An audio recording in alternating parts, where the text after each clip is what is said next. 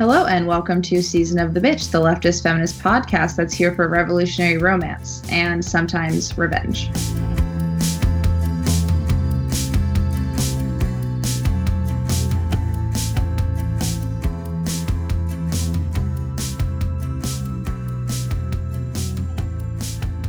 Today we have Zoe, Laura, Ambria, Hope, and Kellen. Damn.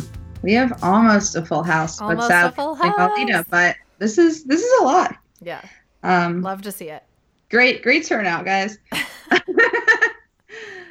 One of my hobbies is reading our iTunes reviews. By the way, we have 5 stars, which is great.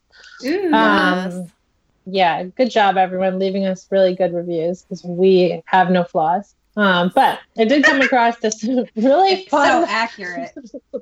this really fun review from August, written by Zach RL, and he said, "If we don't support SOB, then all of the hosts will start dating each other."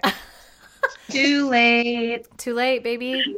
Too late. We're all Because you support all of us, This is a molecule. we're going to be able to go see Alanis Morissette on her reunion tour of Jagged Little Pill. It's perfect. Yeah, we'll all get to actually go on a date in real life instead of talking to each other dates on microphones. Exactly. Speaking of romance, thank you so much, Ambria. Great transition. Once again, no one has asked, but we have answered. Just kidding. Actually, this time a lot of people did ask for our advice on your dating lives, and we hope to live up to your expectations. Don't forget, as we said on our last episode, that Season of the Bitch is not liable for any broken hearts. Sorry. No, sorry. However, we would gladly take credit for any success that comes out of this, so please let us know, DM us back if anything we said is actually helpful. We'd love to know. Yes. Now, before you ask, hey, this is a political podcast. Why are you doing an episode about dating? Well, the personal is political, and we're here to discuss your personal lives. Also, all of our listeners are like the hottest fucking socialist feminists ever and deserve to have happy, healthy, romantic, or sexual lives or whatever you want. And we're here to try to help you with that. Yep. also, we do whatever we want. Yes. So there's we can't be too. put in a box. It's true. Mm-mm. Also, we just want to thank everyone that sent us questions. Some of them were very vulnerable, and we appreciate you being open with us. And hopefully we're able to deliver on what you're looking for. I did want to add that we did get a message from somebody who asked a question last time. And that person is now dating the person Oh my that they God, asked. we're geniuses! Wait, Yes. what? We Yes. did it. We did it. Congratulations to ourselves. Holy shit. Wow. Yeah. Good job, us. So happy. I thought we could start off by just reading some fun, horny quotes from leftists to get us in the mood. Hell yeah. Hearing you say that makes me think about the phrase "horny on Main," which is one of my favorites ever. That's so great. So here's the quote I chose. It's a Cardi B quote, and she said, "Once a guy has sex with you more than 5 times, he loves you." That's true. Chills. Yep. Do we believe that? There's no context to this. It's 5 is a really strange number. It's a great quote. That's it. Thank you, Cardi. Okay.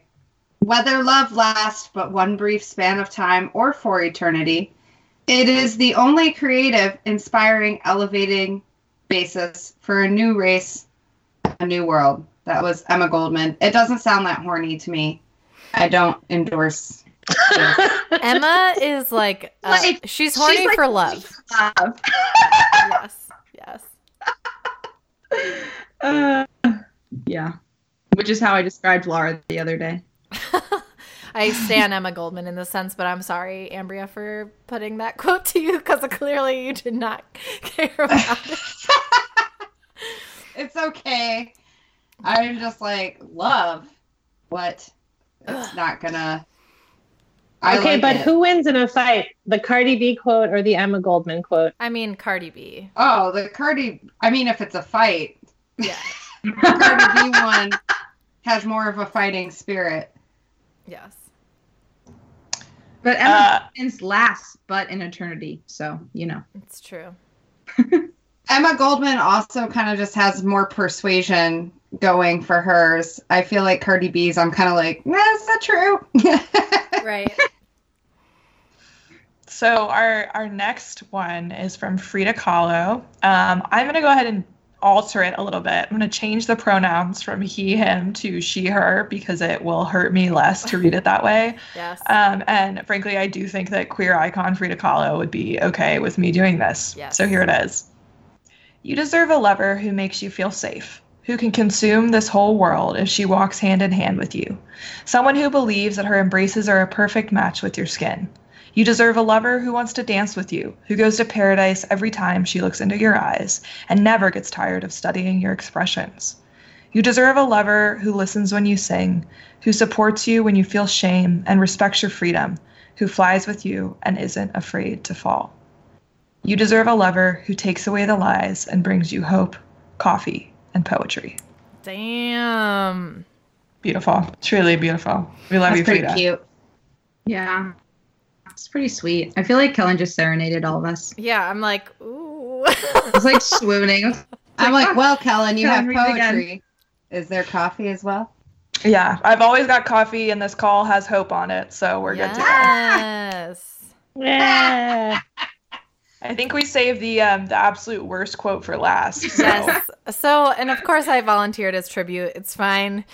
This is from Trotsky, and we it's like a proto-sext. Also known as a letter. Also known as a letter, but But a like proto-sex, to be sure. like let's be clear that what I'm about to say is like not okay unless you really have consent from the person.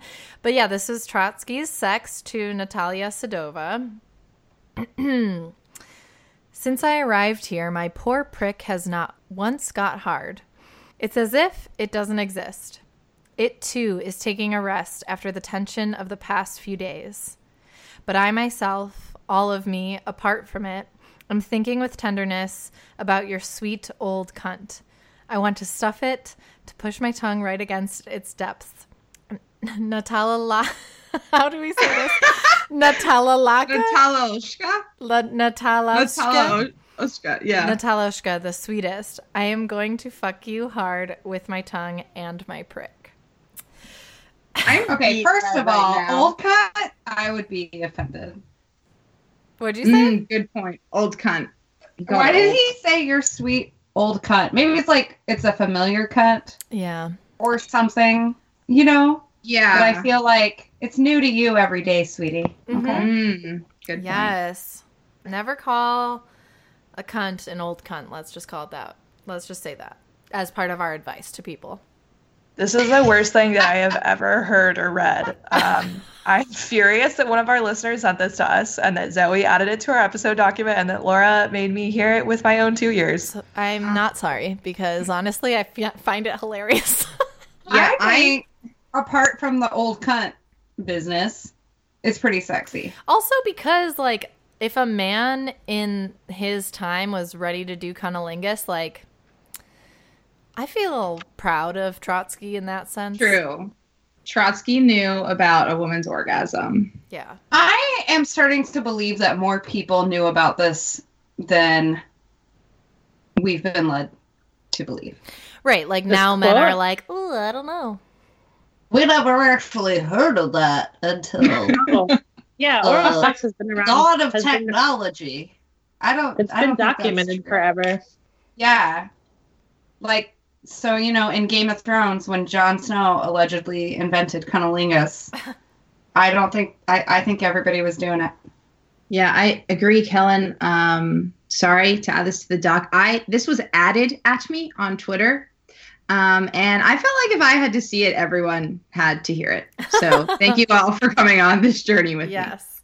And finally, I would like to read a quote from all of our favorite horny leftists. It's me. Yes. This is from my Twitter archive from May 27th, 2017, as follows. Dating is basically like jumping into a dumpster full of rats and hoping maybe there will be a pizza without mold on it. True. This is from a time in my life when I was in love with a person who continually ghosted me. So as you're listening to my advice, keep in mind, I have no fucking idea what I'm doing. No, just kidding.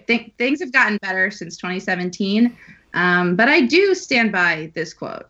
So anyway, without further ado, we can begin to answer all of these questions sent to us. Yeah. So this is a Twitter DM. It says, okay, so my partner, 26 male, Libra sun, sometimes mentions little cute things he notices about me that he finds endearing. Some of them I didn't even know I did. For instance, I evidently have two distinct laughs. One that is still a good laugh, but is a more controlled, self-aware laugh, and another that happens when I'm caught off guard by something that starts off with a little shriek or yelp.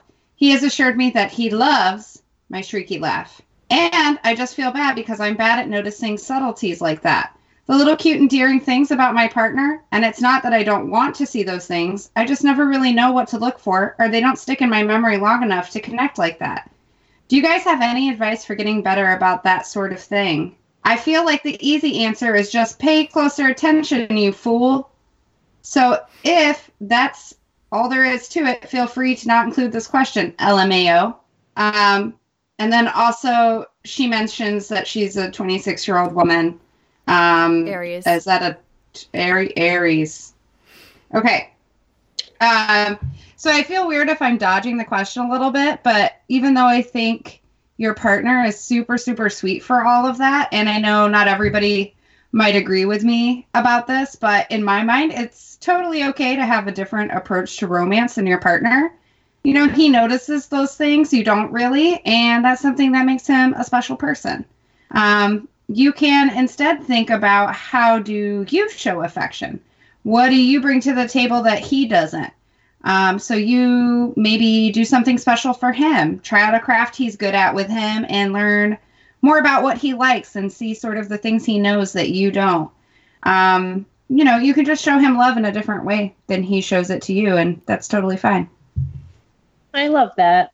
And while I definitely agree with that advice to kind of do you and shine the way that you shine, reading this over again, I think there's some really good stuff to learn here. So when I read this, I hear someone who really appreciates and enjoys something their partner's doing.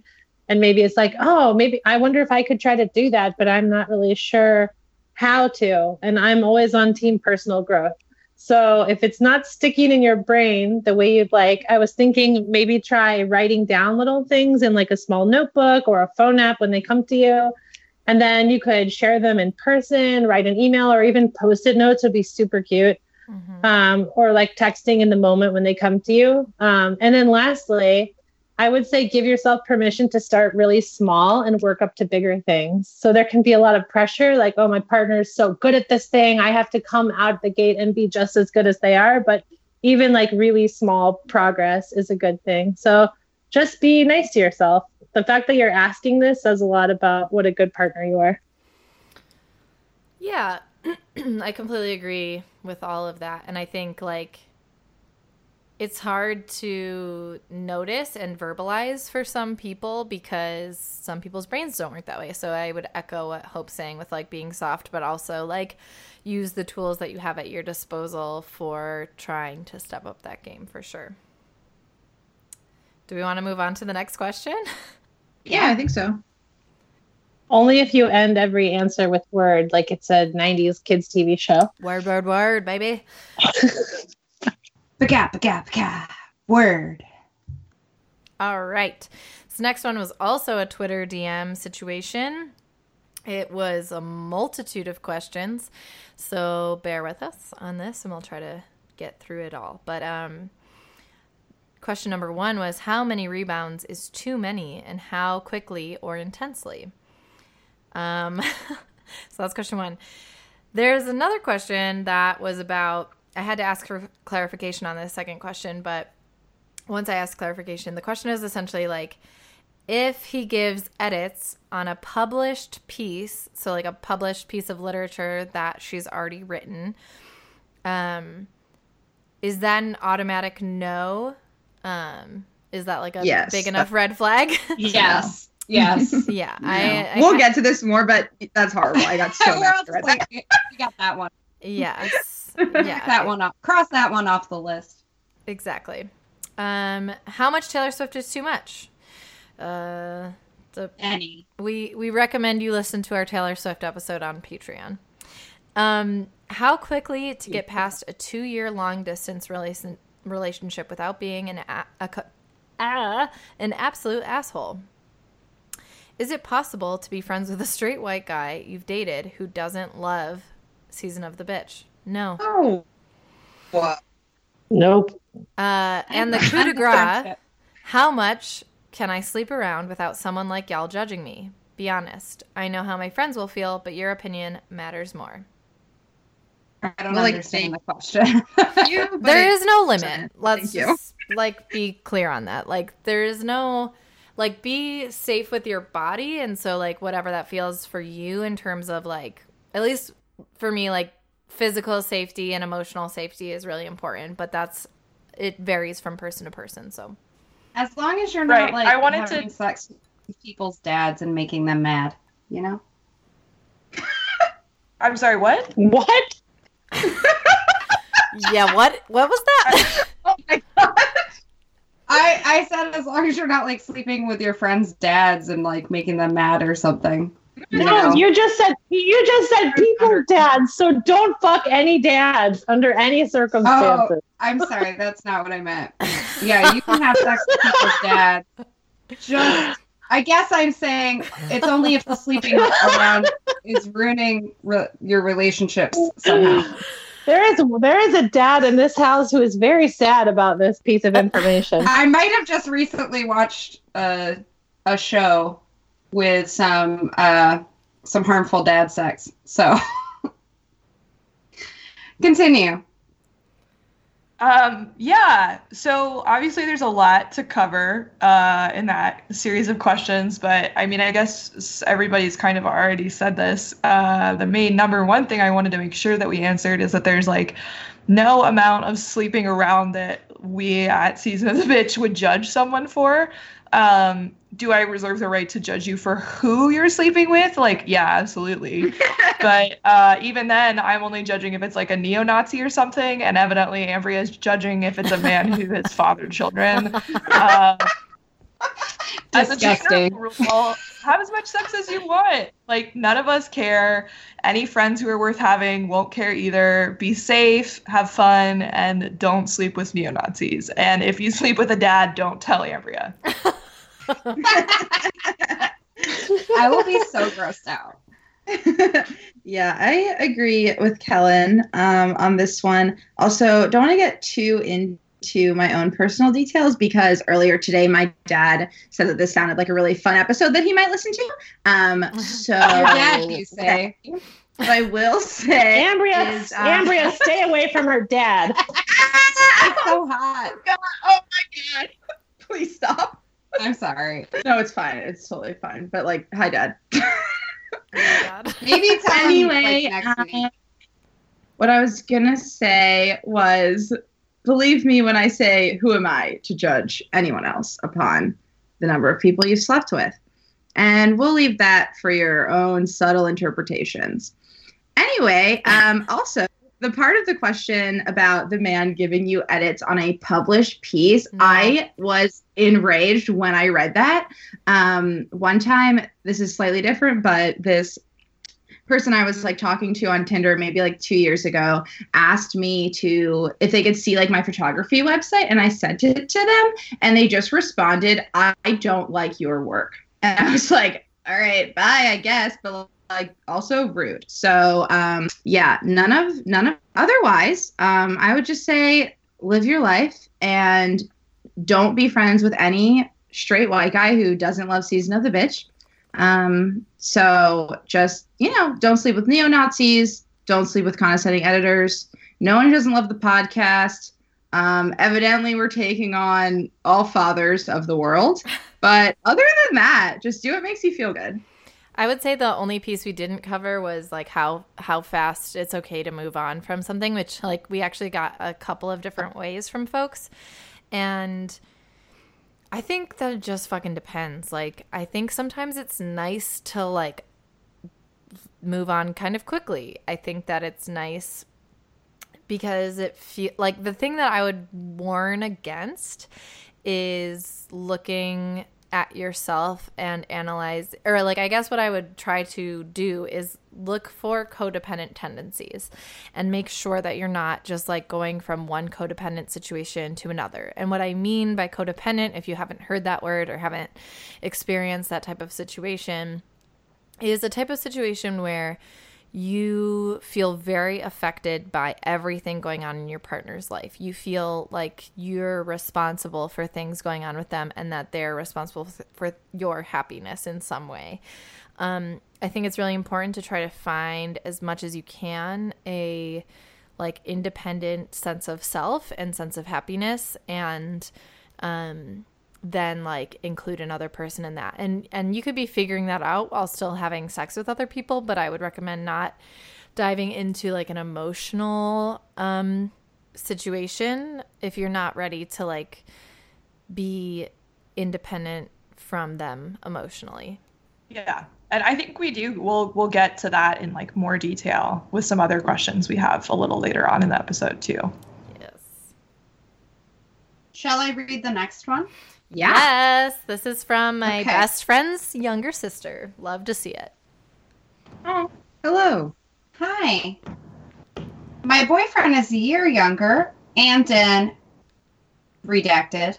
He tends to skip class a lot, which makes me really upset because I personally think it's dumb to skip, even if the notes are all online. Even after promises, he would still skip class, and I would still get upset. I have made myself chill out and voiced to him that it's disrespectful to his privilege of education. He has gotten better, but it's still an issue. That is for uni student relationship problems, but yeah. And he's only in second year, but still. So question is, when do you take a step back and let him be, even if you think it's a mistake? That was long, but hope it helps. Double smiley face. Yeah. So honestly, for this one, I might give an answer that people don't like, but I think this dude needs to be able to make his own choices. Like, this person, who wrote into us is not his parent. It's not generally good in a relationship for one partner to like parent the other one, whether it's like monitoring how much cleaning they're doing or, deciding their diet for them or hounding them to go to class. Like, it's generally sort of representative of other issues that are going on in the relationship. And in terms of this situation at hand here, it wasn't super clear to me from the message, like what the actual consequences are of his skipping classes. Like, there's nothing in here about it hurting his grades. From the message that we got, it seems like this person thinks he should just go to class because it's disrespectful not to. But I don't think that like anybody benefits from his going to class except for maybe him. In the same way that like, a parent saying to a kid, like, you need to eat your broccoli. There's like starving kids in China, which is something I heard as a kid, like, which is why are we focused on China anyway, whatever. But like, no child gets a full belly because you do or don't eat your broccoli. And it kind of feels like maybe my reaction to this is a similar thing where it's like nobody benefits from his going to class except for maybe him. And I think there are plenty of reasons for somebody not to take a class seriously in college. Like, maybe it's really boring. Maybe the professor sucks. Maybe this guy learns better, or at least learns just as well going through the material on his own. And if he can get through a semester and do well and not go to class, then like, why should he go to class? Not every college class is going to like, expand your horizons. I feel like we talk about education as this space where people can learn about the world around them and like broaden their minds and their worldviews. But like a lot of the times that's actually not really what's happening. And there was a point where they mentioned that this is an engineering class, and I feel like that's especially true in an engineering class. And I'm saying all of this like as a college instructor. I've personally TA'd for a class where I would have like literally advised students not to waste their time showing up if it were something I could have said without getting in trouble, like in the context of my job. So I think the person writing in, maybe like my advice would be for them to like kind of look at themselves and ask what's really bothering them here. Like, are they upset about this because it makes them see their boyfriend as lazy? Are they upset about it because it's forcing them to think about privilege and grapple with it in a way that makes them uncomfortable? Is this a reflection on some of their values, like education, like a value they put on education for education's sake, or a value they put on rule following or authority? And like, does their partner not share those values? It feels like there's maybe something bigger here that needs to get figured out, that's not just like this guy isn't going to class. And so I think that trying to figure out what that thing is, like what's really bothering the person who wrote in, is what I would suggest. Yeah, I agree in terms of him needing to make his own decisions. And I think that it does sound like there's something probably more deep-seated that's happening. One thing that was mentioned was he's a year younger. It's his second year of college. So, that could be a maturity difference for sure, or just a maturity thing in general. And you also mentioned his privilege in being lackadaisical about attending class. So as Kellen was suggesting, it seems like there's something more going on, but the class skipping is like this easy kind of, not scapegoat per se, but this easier thing to talk about and criticize him for than like what you might actually be upset about. I've definitely dated people who were lazy or lacked ambition, whereas I am someone who like I would definitely consider myself ambitious and like goes after the things that I want. And that can be a really big incompatibility in a relationship. I'm not saying that's necessarily what he's doing. We don't have that much information about him. This is just like one guess that I had. But like you're saying that you're in college and you're still learning your needs and boundaries in a relationship, and like maybe you're learning that that is a deal breaker for you, and like that's okay, and that's something that you are figuring out. Yeah, I think I agree with both of you as well. And being somebody who also appreciates an ambitious partner, I think you should ask yourself the question, like, am I asking them to change a behavior to make our relationship better? Or am I asking them to change themselves? And if you're asking people to change themselves, and it's not because they're harming you, and even sometimes I think if you're asking someone to change themselves because they're harming you, you really need to rethink the relationship. But I think asking the latter question is, or trying to do the latter thing is always going to be a problem. Like if he's not ambitious enough to want to go to class, that might just be like the others were saying, a personality disconnect. I think all that advice is really spot on, and something I wish I had thought about when I was college age is to put that energy I was putting into relationships into myself more. And my mantra is kind of always more like eyes on your own paper. So I think this person should be focusing on their own studies, on their own life, and how much ass they're kicking. And either like they'll rub off on their partner, or they'll probably outgrow their partner if that doesn't happen, when the crushing weight of their success is just like too much for that person to bear. And either way, you set yourself up for success. And I think you show a good example. Yeah. And I also just like the last thing I want to add to that is that like some people are like mismatched in like how seriously they take school, but that doesn't mean that they're like mismatched in other ways. And so maybe you'll find out that like, if you think about this isn't actually as big of a big of a deal as like you feel like it is in this moment. One of my really good friends in college was dating somebody who like, I think a lot of this is also sort of being in a capitalist society that's like really focused on individuals striving for narrowly defined success. But she was dating somebody who like didn't match her in that department, and a lot of people were sort of confused by it. But and she did sometimes get frustrated with her partner for not working as hard as she thought he should. But there were so many other things that were going right in their relationship. And it wasn't important to her to have somebody who cared as much about school as she did. She cared a lot about school, but he didn't. And that ended up being totally fine. So I think also just like deciding how much of a priority this like really needs to be, because like Ambria said, you know, this probably isn't something that you're going to be able to change or should try to change about this person. Totally. Should we move on to the next question? Yeah. I've read it, and I can also like kind of summarize it because it was kind of long if we wanted to do that. If people go for it. Yeah. Okay, cool. So this was also this was an Instagram DM. This person, it's been about a year since she and her ex split up, and he was kind of a piece of shit. So he was lying to her about a bunch of things and cheating and using hard drugs with his ex, and swiped right on her best friend. And so she broke up with him, obviously. Good job, you, for doing that. But she still hung up on him, which is something that fucking happens. And he's moved on in a way that she feels a little hurt by. And she essentially just wants our advice because she feels weird that she hasn't moved on yet, and it's been a year.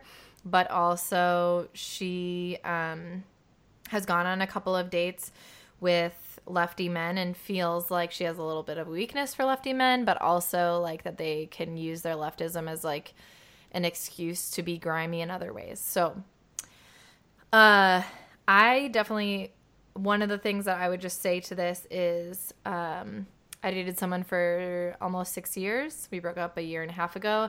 I am over him, but haven't like moved on in a big way that he has. And I think that can feel really, you know, in my like more depressed moments, that can feel like some sort of failure, like that he has a new relationship that has been happening for months and that I don't have that. But I think, you know, what I think now and what my therapist has taught me is that there's so much positive stuff that comes after a breakup and like so much self-learning that happens.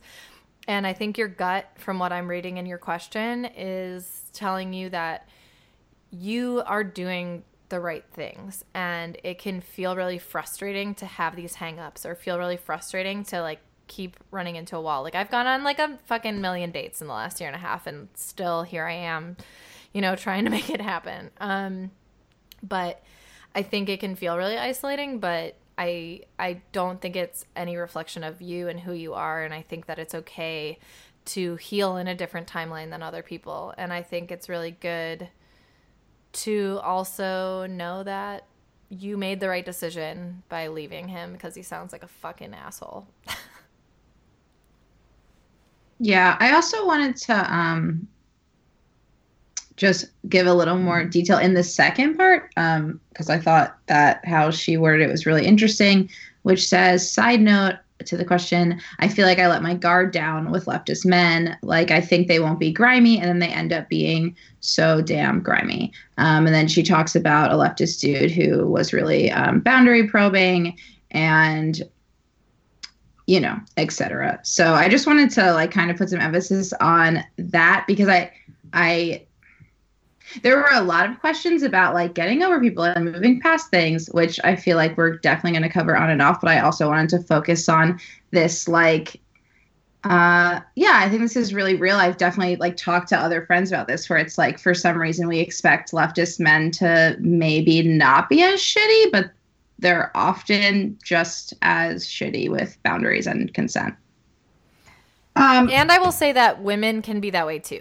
Sorry. Just, I know that we rag on cis men, but I've had a lot of experiences this past year and a half with leftist women who have not listened to my boundaries. Yeah. And that's been really, really hard too, as a feminist, to be like, to understand that all genders have the ability to not respect your boundaries. Yeah, I also want to add, like, to go back to our previous commentary about not dating neo-Nazis, like, obviously you should have political principles when you date. The personal is political. It's impossible, like, not for those two things not to intertwine. But you can teach like a liberal class analysis, you know, especially if they're not like a billionaire or whatever. If you're dating just like a normal random guy who's a liberal, you can like teach him that capitalism sucks.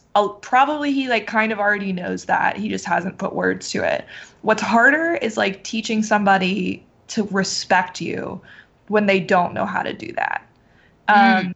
And I think that something that gets lost sometimes is like, it's okay to date people who are not totally on your level politically, you know, if they treat you well. And again, I'm not talking about in like a Nazi or even like necessarily like a moderate or whatever, like, but somebody whose heart is in the right place, who like, you know, like is receptive to learning new things. That's better to date somebody like that and to like help them evolve politically, as a lot of us have evolved politically, rather than to date somebody who like listens to the right podcasts but like doesn't respect the word no. Yeah, and I want to mention something that I noticed here, which is like, you know, this person saying that they're having trouble moving on in part because, you know, they feel like when they date leftist guys, they let their guard down and they get hurt. But I'm also noticing that, you know, yes, you expect a leftist guy to be less oppressive, but it seems like once they show you that they're not good people, you continue dating them. And I think that's where a lot of this fear comes from, is that you recognize that you let people treat you badly for too long.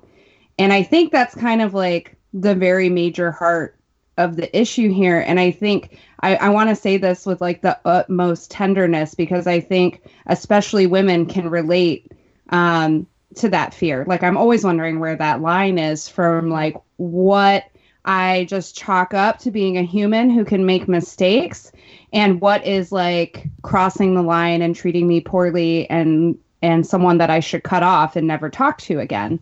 But I think, you know, this person who wrote in is making it sound like they feel like they let that boundary get crossed. And I think like recognizing where that's coming from, like, you know, that your boundaries are being crossed over and over and you are still attracted to and wanting to be with that person. I think probably, you know, talking to someone or figuring it out on your own, like, how do you stop doing that is going to be the biggest thing. Awesome. You guys are all so smart. So we got a message from a dear friend, and it's a list of relationship questions that she says she's mostly worked through but would love our take on. And I'll go through them, but kind of note when they're ones that we've answered already. So one is, how important is it to be single for a while after a relationship ends? Which is, again, a question that we've gotten a couple of times. We're going to get, I guess, there's some other messages from Instagram that I think gave us that same question. A second is, how soon is it appropriate to tell someone you're seeing that you love them if it's true? 3 is, have you ever gone from an unstable relationship to a stable one, and what is up with how jarring that feels? Oh my God. Sorry. Yeah.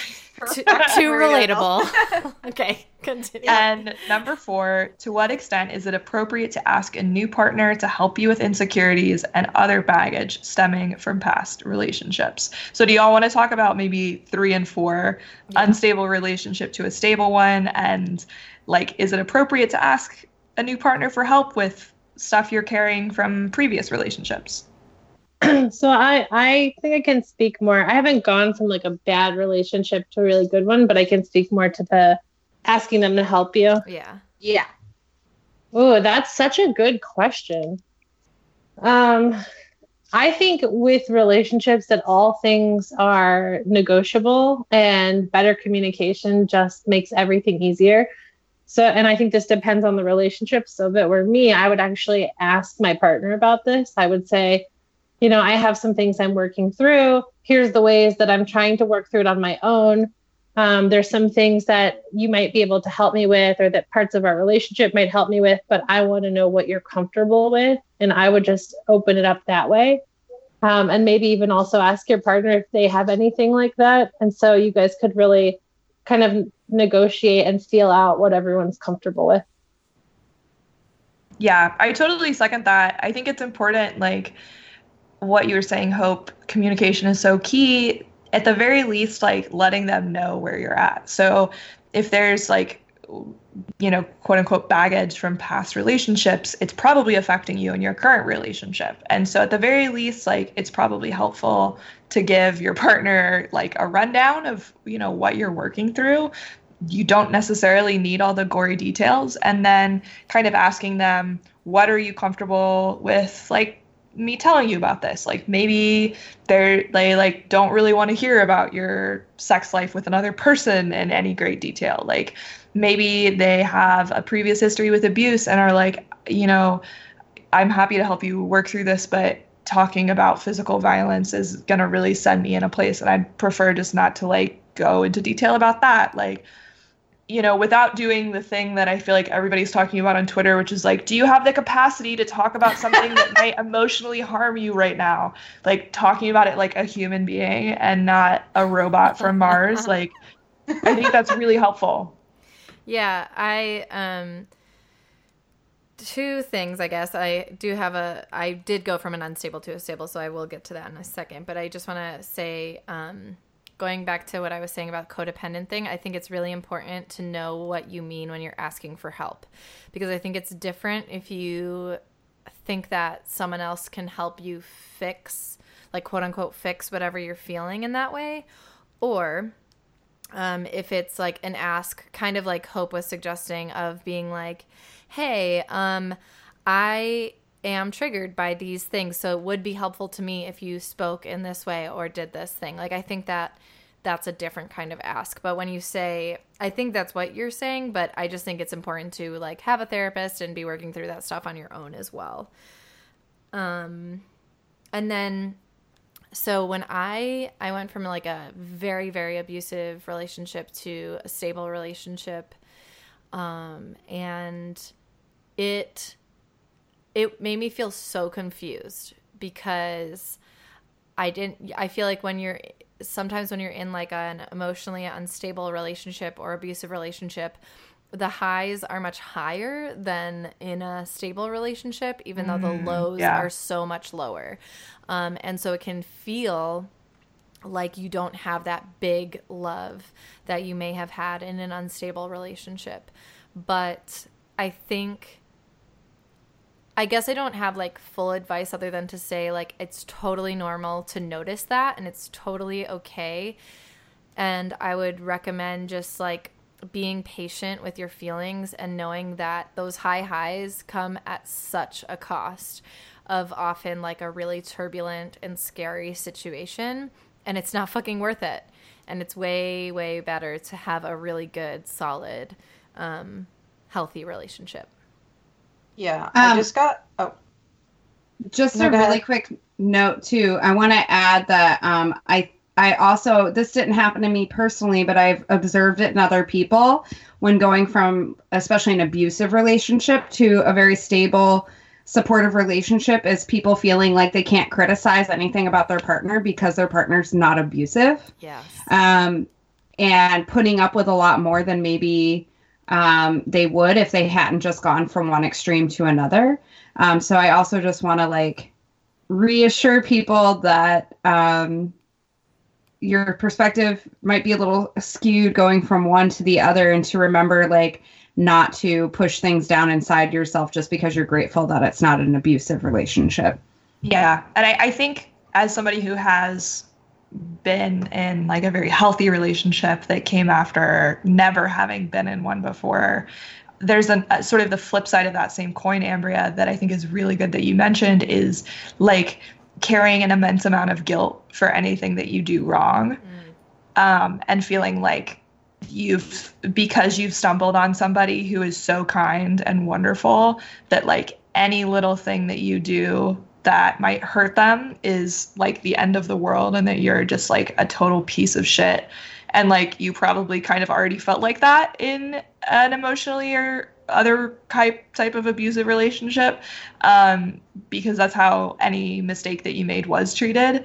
And then to go to somebody who doesn't make you feel that way, like a lot of times I feel like people still put that same pressure on yourself. So like also knowing that you need to treat yourself with the same kind of kindness that your new partner is treating you with.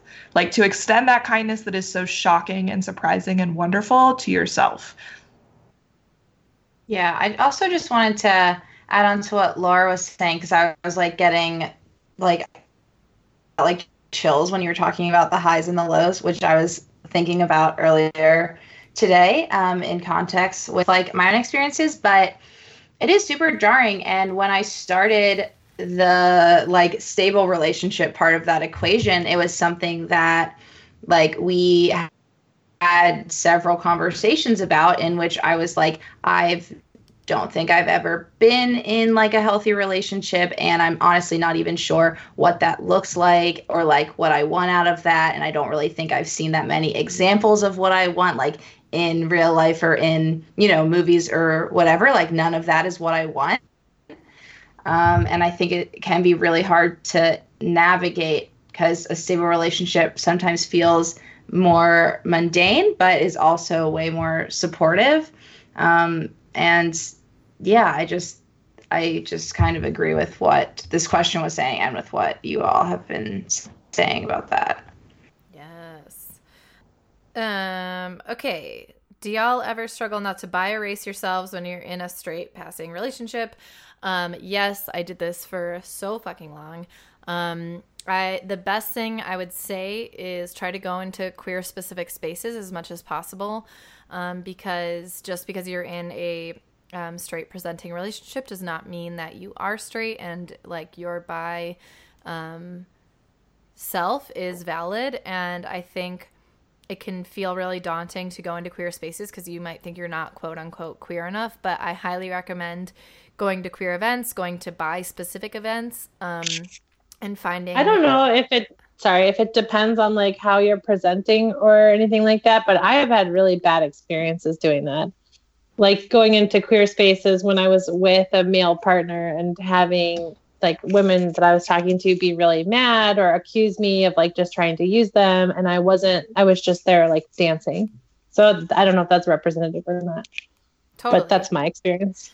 Yeah, I think at least in my city, there are also bi-specific events, because unfortunately in the queer community, there is just as much biphobia as there is in the straight community, as you were just suggesting. So are you saying that there's bias? Yes, I am. Oh, no. I'm sorry, everyone. All right. That didn't get used on the bi episode? No, I was just going to say, in the name of time, to the person asking this question, that we did do like a much more in-depth answer of a similar question. So check that out if that's something that you're struggling with. Yeah. Listen to our Navigating Bisexuality episode. There's lots of great relationship advice there too. The next question is there hope? I assume this person is not talking about on our podcast, because the answer is yes, obviously. There is. My answer to this was maybe not that exciting, but I think honest. It's hopeful. There's more in our control than we think. And so I think with some effort and enough time, a degree of success is possible, which is like not an exciting answer, but a true answer. Yeah. Word. Next question. How do you approach people? Sorry, just going quick for time. Did someone ask? Okay. How do you approach people / get to know them after you match on Tinder? My quick answer to this one was when I was doing online dating, I had a no pen pals rule. So if like after 1 or 2 messages, I felt like this could be interesting, I met people for coffee and that was it. And to me, it was way more efficient because a lot of times you would like message with somebody for a long time and then meet them in person and it was not how they were representing themselves or there just wasn't a spark. So it was almost like online speed dating. Yeah. Yeah, I think I know people that do that. Oh, I was just going to say I was kind of the opposite in which I was like, no, I need to like message maybe for like at least a couple of days to like suss this person out because I don't want to like meet a stranger right away.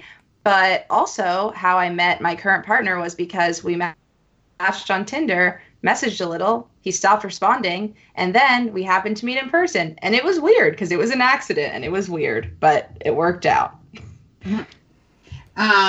Yeah, I also like hope just like to message a few times, like a little bit, just to like, you know, ask them a few questions, blah, blah, blah. But then I like to just meet them because there was way too many times where I messaged people for like a long time and I was like, I convinced myself that I liked them based on our messages. And then I met them and I was like, oh no. And it's like a really icky feeling to be like, oh, like I thought I liked them and then I didn't. And it's just like, you're both kind of expecting something. And especially if like you meet and then he's into it and you're not, or the other person's into it and you're not, it just can be, it just feels really bad.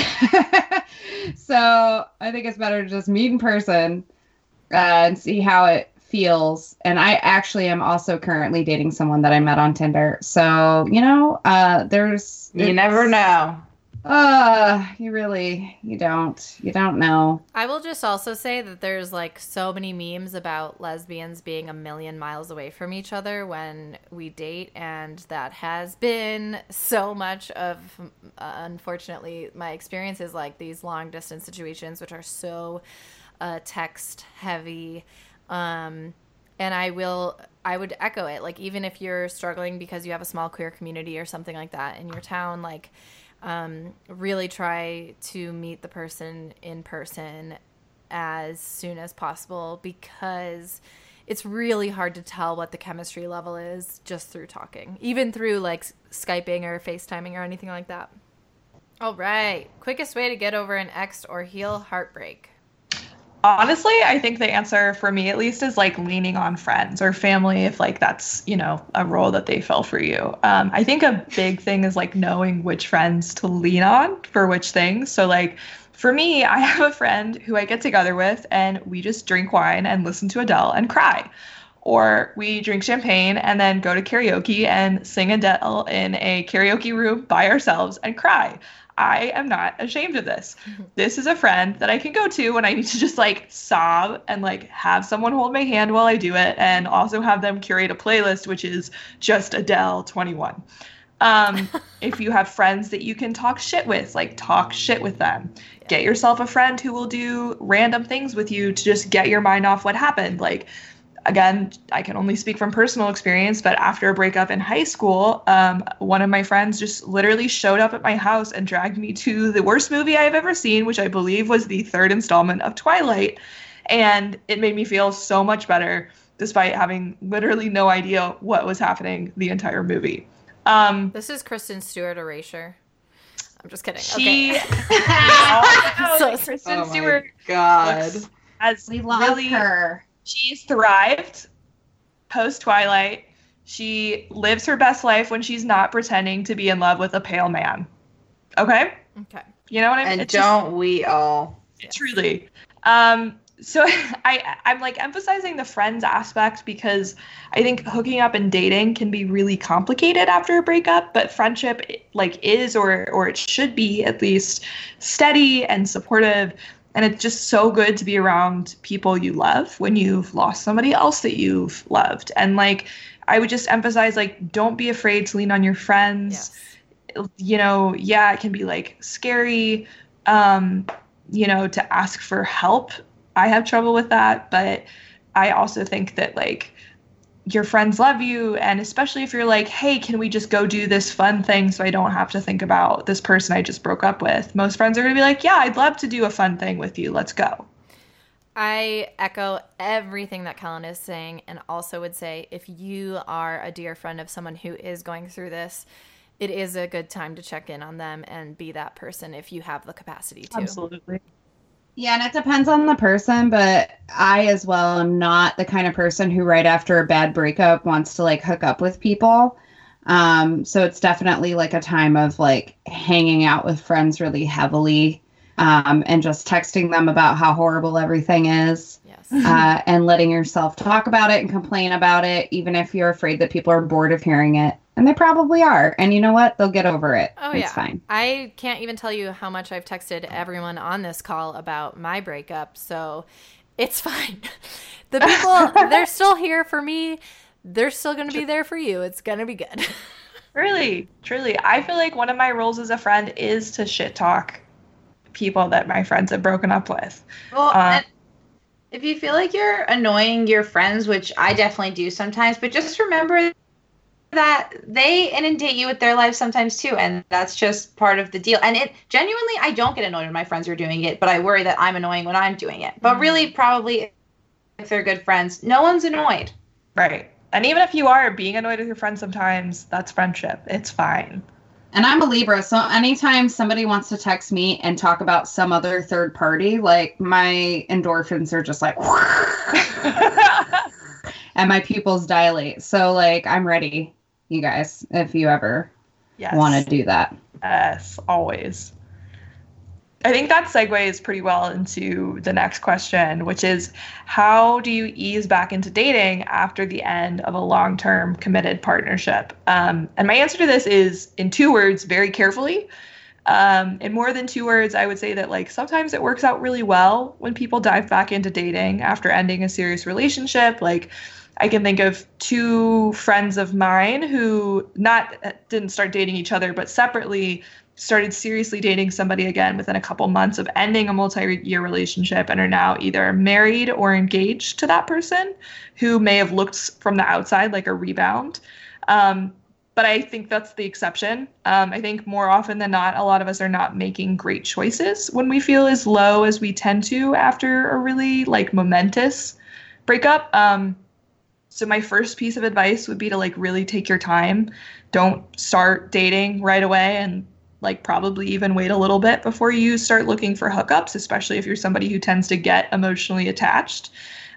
When you do go on dating apps, like if that's something that you're going to do, take your time, like allow yourself to feel hopeful about the future, but be really careful about pinning your hopes on any one person or letting any fantasy that you might have of like your happily ever after getting too far out in advance of your real feelings.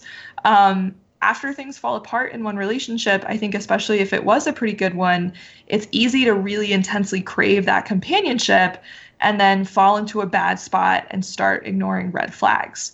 And even if you're coming out of a bad relationship, like we talked about earlier, getting into a good one can still be really hard, can be really challenging, and can like push you back into negative patterns of behavior and negative patterns of thought. So I'd say like try consciously to slow yourself down, be really mindful of your feelings, and take care of your long-term needs and not just your short-term cravings. And finally, lean on your friends. Yep. Well, hopefully those things were helpful. If I do say so myself, I think we have some level-headed, incredible women giving advice on this show and this hour. Honestly, this is something that has been really fun for us to do, and also seems like there's kind of like an endless plethora of questions from y'all. So who knows? Maybe this will kind of turn into a thing that we do every once in a while. But as always, you can follow us on Instagram and Twitter at Season of the Bee. You can give us some money on Patreon. We have a bunch of Patreon exclusive content, and that's only going to increase with time. And we would love to have your financial support as well as your support in other ways, like rating and reviewing on iTunes, like we shared at the beginning of the episode. And if you have ideas or different things that you think we should talk about, you can always slide into the DMs respectfully, or email us at seasonofthebee@gmail.com. You know, if these things worked out for you, you can absolutely credit us. And if they did not work out for you, you didn't hear it from us. Not liable for heartbreak, baby. All right. All right. Well, I guess that's all you friendly people. You friendly people. Love you. You friendly folks. You friendly fucks. Love you. Bye. Friendly fucks. Bye, friendly fucks. Friendly fucks only. Bye. Bye. Not on the airwaves. We can curse. Bye. Love you.